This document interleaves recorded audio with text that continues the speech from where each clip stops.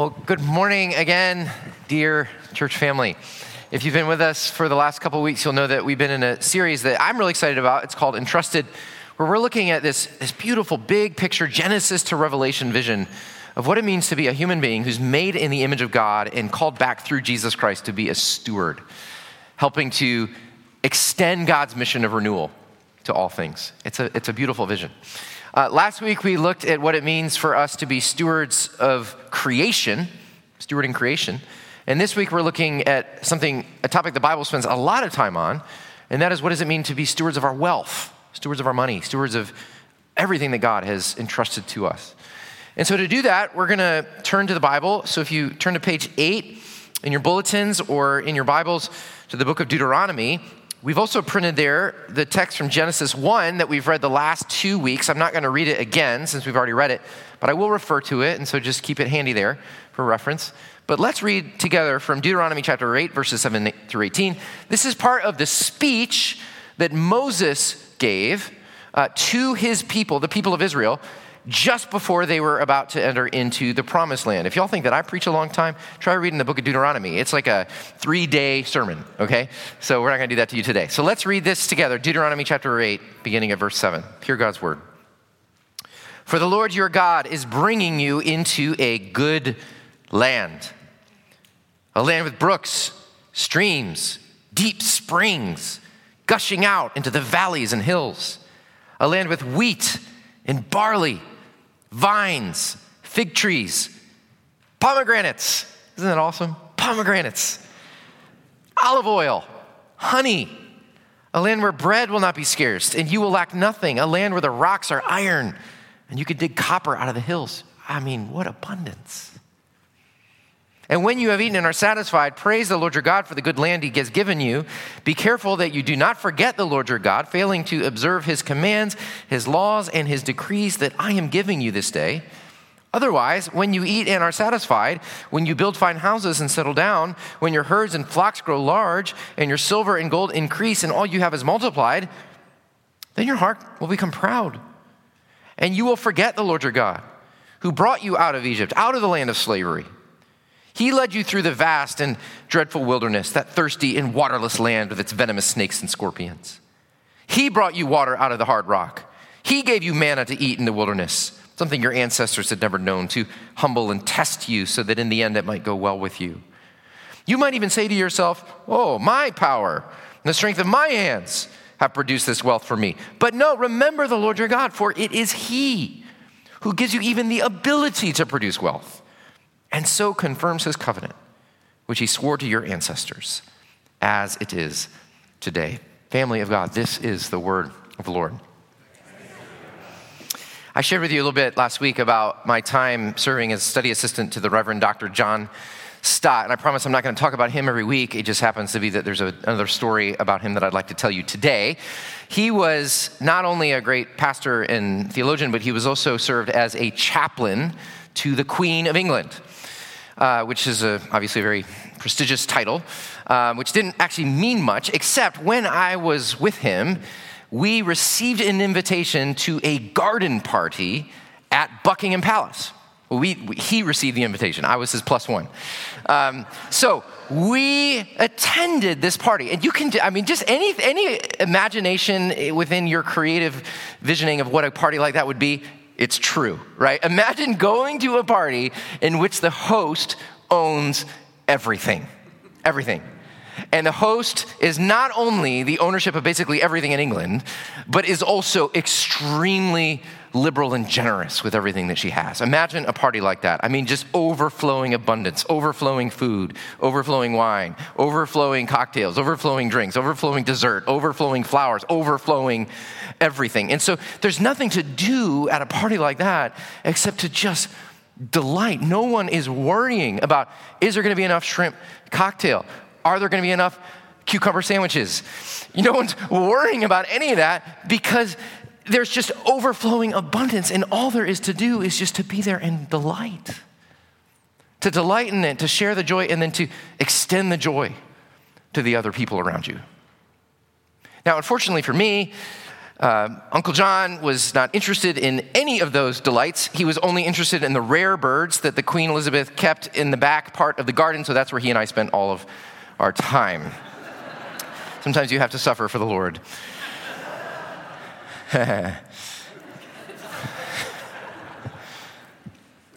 That's the picture I want you to keep in your mind as we talk about the Lord's goodness and generosity today. A party like that. There's a wonderful video that has just been released recently on our wonderful Bible project that talks about generosity and uses the same metaphor that says, when God creates the world, it is a glorious, overflowing, abundant feast, and those that he creates in his image are invited in. Creation is a party. Creation is a feast.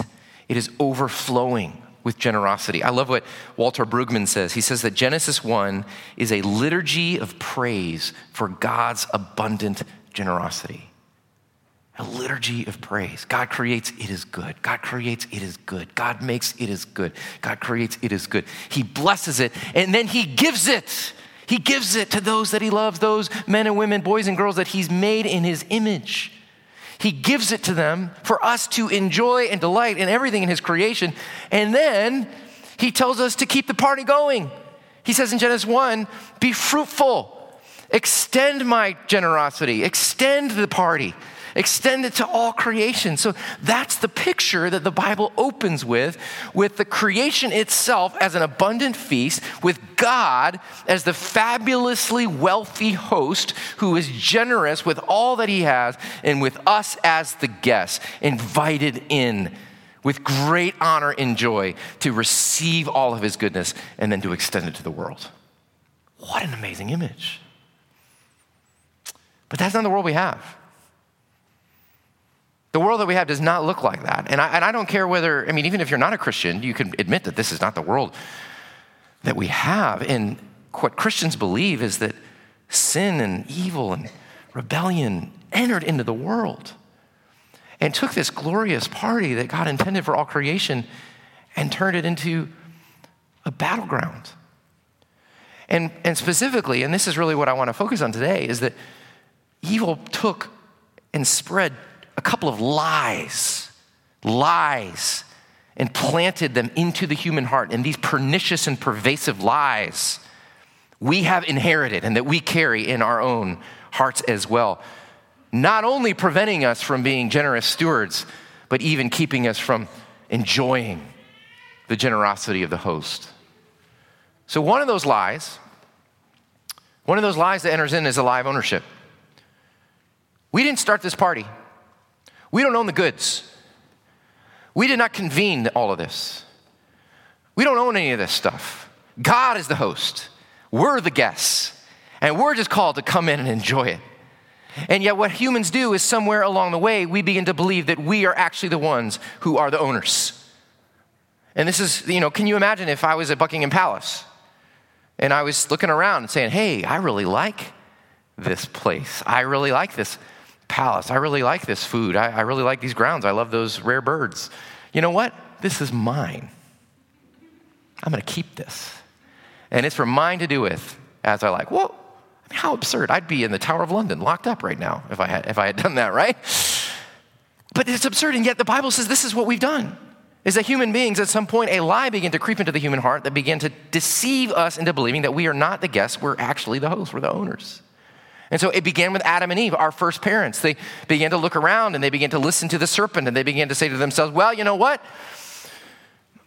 We don't want to be the guests. We want to be the hosts. And we want to be like God. And we don't want to be stewards. We want to be owners. And so they began to grasp and claim and take control of their own lives and their own world.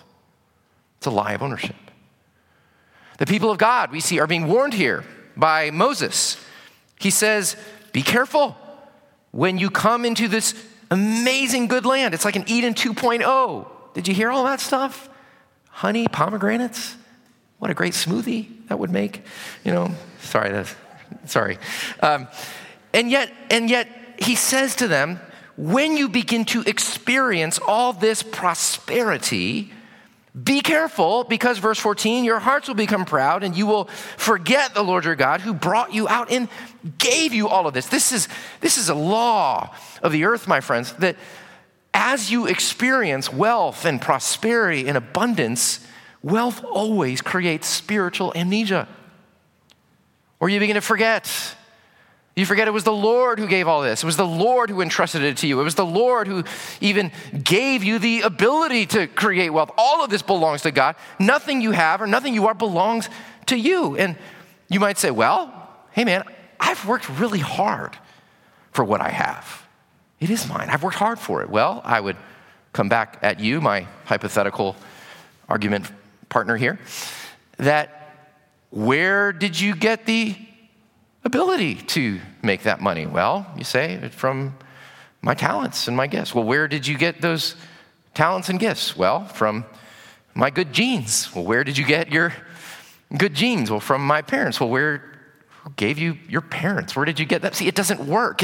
Everything you have is a gift. I guarantee you that if you were born in the 13th century on a mountain in Tibet, I don't care how hard you work or how talented you are or who your parents are, you will be dirt poor. Because there are no bootstraps that anyone can pull up themselves. Everything you have, even the place that you were born, even the parents that you were given, even the particular neighborhood that you were growing up in, everything is sovereignly ordered and sovereignly designed by our triune God and given to you as a gift. We have earned nothing, we own nothing, everything is given to us and belongs to Him. And yet we believe this lie that it actually belongs to us. Another really pernicious lie is the lie of scarcity. You know, Genesis 1 and 2 and all of creation is meant to be this generous gift from God, and God promises to care for His people and abundantly provide for them so that we lack nothing. And yet, sin enters into the world, and human beings are always prone to doubt God's promise of abundance and instead begin to believe the lie of scarcity, that there's never enough, and I gotta take care of me and my own. And so you can see God subtly warning of this in our Deuteronomy text. Look at verse 7. He says the Lord God is bringing you into this good land. And then he just goes and he lists all this amazing stuff. And then he says, verse 9, a land where bread will never be scarce and you will lack nothing. He's promising them. He's saying, look, guys, you're going to have everything you need. You're going to be always taken care of. Even when life feels a little scary, you can trust me and believe that I'm going to abundantly provide for your needs. And yet, again and again, God's people do not trust him. Adam and Eve don't. They begin to say, hey, yeah, okay, he's given us this great garden, but what about that tree? I think he's holding back. I think we need that. I think we need that fruit. We better take care of ourselves. God's people do it. He brings them out of Egypt. They're in the wilderness. They begin to say, oh, maybe we can't trust God to take care of our needs. Maybe we need to take matters into our own hands. Even after they get brought into the promised land, they begin to say, maybe we can't trust him in all these promises that he's made. Maybe we better actually make agreements with foreign powers and build idols to pagan gods. See, God's people again and again do not trust that God will provide. Scarcity isn't a lack of resources. It's a mindset that says God cannot be trusted. There's not enough. I got to compete with others and take care of my own. And let me tell you, friends, once you have bought into that lie, you can justify almost anything. Almost anything. Because you begin to realize you need to protect your own interests, and that leads to envy and fear and greed and anxiety. And in the end, that can even lead to anger and even violence itself. And so you see what happens. It's not hard to see what happens when these two lies begin to enter into the hearts of human beings, that we were made to be image bearers who are just enjoying the generosity of God, sharing the generosity with the world. But when we buy into these two lies, we just become like a shrinking shadow of who we were meant to be. A friend of mine who's a pastor told me about a couple in his church who came to him in great distress because their child had not gotten into an elite preschool in their community. And they said, look, if our kid doesn't get into the right preschool, then he won't get into the right prep school. If he doesn't get into the right prep school, he won't get into the right college. And if he doesn't get into the right college, then he will not have the right networks, and he won't be hired by the bankers in Charlotte. That's where they lived. And if he doesn't get into the right job and the right networks, he won't find the right spouse. And he won't be able to take care of them and his kids, and he certainly won't be able to take care of us when we're old. Now, we sort of laugh at that, but y'all, we live in the West End of Richmond. And so I hope that some of that feels a little familiar to you. That we too operate from that mindset of ownership and scarcity, that we too believe that we've got to take matters into our own hands, that our life is our own, that we got to take care of us and our own, that we are competing with the people around us, that we've got to abide by the measures of success that the people around us have set, that we got to push everything we can to secure our life and our future for ourselves. And do you see what happens when we buy into the lies? Instead of the joyful, generous people that God has made us to be, we become fearful, worried, angry, competing shadows of what God made us to be. I don't want to live in a world like that. Do you? So what do? Well, here's the good news. The gospel. The gospel is that the host has come among us to restore the party. That's the gospel. The host has come among us to restore the party. That God himself, in the person of Jesus Christ, entered into history, entered into among us in humanity, to restore what was lost and to reclaim the party for his people again. So Jesus Christ shows up to people just like us, people racked with worry and fear, trapped in self-preservation and doubt, hoarding and greedy, refusing to give away because we think we need it for ourselves. He comes among them and he says stuff like this, I tell you, don't worry about what you will eat or drink, and don't worry about what you will wear in your body. And look at creation, look at the world around you. Do you see its abundance? Do you see with his teaching, he's combating the lies? He's saying, look, you're not the owner, you are owned by a good father who loves you and owns all things. And you are not suffering from scarcity. Just look at creation, look at all things. Do you not realize that you have a father who generously provides for all of your needs? Rest in his love, be free. And so Jesus shows up and he combats the lies. He tells a better story. And then not only does he teach generosity, but he embodies it in the way that he gives his life for us. I love the way that Paul describes the gospel. He says, for you know the grace of our Lord Jesus Christ, that though he was rich, yet for your sakes he became poor, so that you through his poverty might become rich. Isn't that amazing? The triune God saw what we were doing to ourselves, doing to our earth, doing to each other. And Jesus Christ, the Son of Heaven, with all the inheritance of the Father, decided to divest himself radically of all of eternal riches, voluntarily become poor, take our shame and sin down into the grave in judgment, and rise again for us. The rich Christ became poor so that we poor sinners might become rich. He says, I'm come back to start the party. Welcome back. Welcome back. Enjoy my inheritance. Richly receive my love and grace, and now extend that grace to the world that needs it. Jesus Christ restores the party and calls us back in. So friends, I just want to imagine with you in just a moment here, what would it mean? What would happen to us if we began to be set free from the lies of ownership and scarcity? What would happen if the gospel really began to take root in us, Third Church, and we began a counter movement in our society that is trapped in these lies? And we started a counter movement and began to be people of Jesus, people of the kingdom, people who were living a different story. What would happen to us? Let me just make a few suggestions. First of all, I think that we would have a new vision, a new financial vision. Imagine you had a precious package to send to a friend, and you called FedEx, and some FedEx guy came to pick up your package, and he took it, and instead of delivering it to your intended destination, he took it home himself and ripped it open and just kept it himself. And what would you say to that? You say, what a terrible FedEx guy. He doesn't know the point. I was giving it not to him. He was a middleman. He was supposed to take it to the intended destination.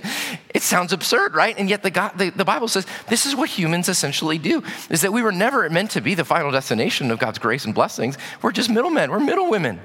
I love what Yale theologian Miroslav Volf says. He says, we are not the final destination in the flow of God's gifts. We're midstream. We're middlemen, middle women. The gifts flow to us, then they flow from us. This money and wealth that has been entrusted to you, and I don't care whether you have a lot of money or whether you have a little of it, all of it was never given to you just for the provision of your own needs. It was always given to you so that you would be a middleman and a middlewoman, and that you would be a vehicle of God's blessing for his kingdom purposes in the world. That's what it's for. I love what Randy Alcorn says. He says, abundance is not God's provision for me to live in luxury. It's his provision for me to help others live. God entrusts me with his money, not to build my kingdom on earth, but to build his kingdom in heaven. So you can imagine what would begin to happen to us if we begin to have this changed stewardship mindset.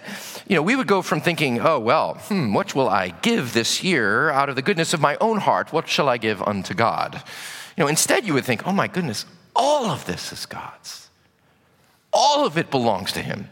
Not just the 5 or 10%, but 100%. All of it belongs to him. How will I invest all of this for his good kingdom purposes in the world? You know this. If you serve on a board of directors, if you manage another person's stock portfolio, it's not your capital. It's not your money. You're always asking, how can I best invest this for the purposes of the owner? And friends, what are the purposes of the owner of your stuff? Oh my gosh, his purposes are amazing. He intends to build his church and to extend his gospel and to care for the poor and to renew creation. That's what the owner of your belongings is up to in the world. Will you use what he has entrusted to you, not for your own little kingdom, but for building up his kingdom on the earth? I have a new vision. Second, I think another thing that would happen to us is that we would have a new freedom. There's a story about John Wesley that I guess is true, that one time he was preaching and a guy just kind of ran up and interrupted him and said, Mr. Wesley, terrible news. Your house has burned down. And Wesley paused and looked thoughtful, and then he said, well, it's not my house. It's God's house. One less responsibility for me. Now, when I read that, I was like, dude, you could have at least asked if your wife and kids and dog were okay, right? Right? I mean, it sounds a little sanctimonious, a little pious. Maybe he did. That was just not recorded. But anyway, the point is, the quite powerful teaching point is that John Wesley had deep inside his soul the mentality of the steward. That he really did believe that nothing that he had, nothing that he owned, actually belonged to him. Actually, John Wesley, we know by the time he died, he was a reverse tither. He was just using 10% for his own living and giving 90% away. That's how radical he had this baked down inside of him. And so I'm just saying this, that when you begin to develop this mentality of a steward, it actually gives you a freedom. That there's a lightness. There's I would almost say a spiritual detachment from your stuff. That you just feel like, this has just been entrusted to me for a temporary season of time. Some seasons will be different than others. It begins to foster contentment, that you can live more lightly with what you have, more freely giving it away. And it also begins to develop a greater freedom in your own generosity, because you know that you're just so abundantly provided for and you don't need to worry about your own needs. Have you ever been to a cocktail party where there actually is too little hors d'oeuvres being served? And the guy comes out with the bacon wrapped scallops and everybody's like, everybody's like, it's like sharks on minnows, trying to grab, the few plates of bacon wrapped scallops that there are. See, that's a mentality of scarcity, but I'm telling you, the Queen's party, it was not like that. I'm just going to let those bacon scallops go by because there's a whole other mound of them over there. Abundant generosity. And that's what that's the mentality the steward has, is you're just freely able to give anything that God calls you to, just give it away. Why? Because you don't have to worry about your own needs, because you have abundant Father who provides for all that you need. It's a glorious freedom. Another thing that happens, I think, is that we have a new standard. Basically, about how much we give. We talk about the tithe in the church, and what that comes from is the Old Testament concept of the first fruit. Did you know this concept of the first fruit? Basically, if you were a farmer, basically everyone was a farmer in the ancient world, all your income came at the end of the harvest season, right at the end. You wouldn't know until the very end, after you've sowed and you've tilled and you've waited and you've harvested, you wouldn't know to the very end of the season what your ultimate profit margin would be. And actually, no one here is a farmer, I don't think. And yet a lot of you kind of operate in the same way. I know this because I know you. I mean, a lot of you, it's funny because we're giving our 2020 faith commitments today, but a lot of you don't know what ultimately you'll make in 2020, because a lot of your income is based on your investments. Some of you are in real estate. Some of you work on commission. Maybe you're an artist and you don't know what kind of gigs you'll get. And so a lot of us don't actually know what the ultimate outcome, the final harvest will be. So how does that affect our giving? Well, it completely does, doesn't it? Because our inclination is to wait until we know at the very end how much we're going to make, and then we know how much we can afford to give away. God says, not my people. He says, I want you to give the first fruit, the first 10%. Can you imagine being a farmer in that fragile ancient world, having no idea what the coming year would hold in terms of weather, in terms of production, in terms of harvest, and bringing the very best of your first 10% right into the altar and laying it down? Can you imagine how crazy and scary, yet it was a sign that this belongs to God and I'm going to trust him for the year ahead. And so that's what stewards do. If you wait to the very end, you're operating with a scarcity mentality. I got to wait to see the books. I'm only going to give out of the surplus. But God says, no, I don't want your leftovers. I want your first overs. I don't know if that's a word, but say it today. I want you to actually give it away like those farmers that like carves into your lifestyle, that makes a dent in your desires.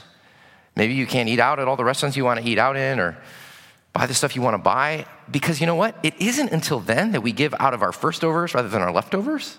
It isn't until then that we really begin to get it. Oh, it all belongs to him. I'm giving him the very first and best. And now I've got to trust him that he is the abundant provider that the Bible says that he is. So we have a new standard. Finally, stewards, I think, have a new joy. A new joy. I love what Jesus says. Where your treasure is, there your heart will be also. He's saying, of course, very wise. He's saying that your money will always flow the direction of what you find the most delight in. Your money always flows to what makes your heart happy. Does that make sense? So like, for example, great World Series this year. Was it not? Fantastic World Series. Now, amen, brother. I hear you there, Nats fan. Now, how many of you have no interest at all in the World Series or in baseball? Oh my gosh, the majority of you. That's so sad. Let's just say one of you who had no interest in the World Series a couple weeks ago, somebody comes up to you and says, hey, you want to buy a ticket to the World Series?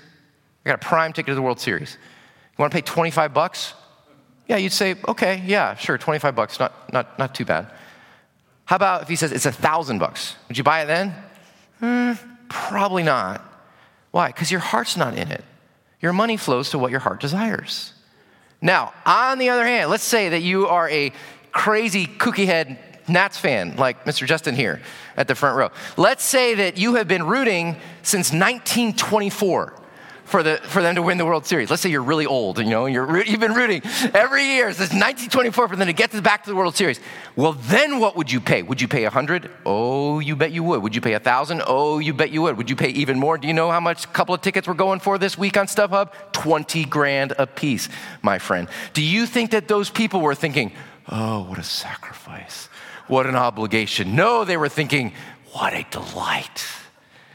I get to see my Nats play and win and Scherzer take them down. It is a delight. The money flows where the happiness lives. And friends, this is what happens to the stewards. The stewards, through Jesus, have been brought back into the party. And the host, oh my goodness, he is love. He is love. And so the steward begins to delight in the king and the king's economy.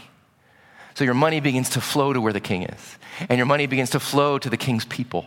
And your money begins to flow to the king's causes. And your money begins to flow to the king's mission. Why? Because it's a burden? No, because it's a delight. You are enjoying the party. And you want to delight in the happiness of the king. So that's what we're going to do now. We're coming to the table. And, this is a special day. Because not only do we get to do this together, but this is the weekend of All Saints Day. We celebrated on Friday. And what that means is that this table is a preview of that great wedding feast of which many of our brothers and sisters are already attending, right? Here we eat the hors d'oeuvres. There, they eat the feast. There is one church on earth and in heaven. We are in the same congregation. We sing in the same choir. We eat the same bread. We live by the same Lord. We eat on this side of the table, and they eat on the other side. But for all of us, Jesus is the host, and he welcomes us in to taste his abundance. So would you come today to the table, to this foretaste, this appetizer of that final feast? And would you see Jesus here welcoming you, saying, come and taste my abundance for you? And then would you be fed and turn and share that abundance with the world that needs it? Let's pray that Jesus does that for us today. Let's pray. We do pray, Lord Jesus, that you would help us as we come to this table to taste your joy, to taste the joy that you have in setting the table, setting the party, hosting the feast, and that we would come and receive it with happy hearts. We pray in Jesus' name. Amen.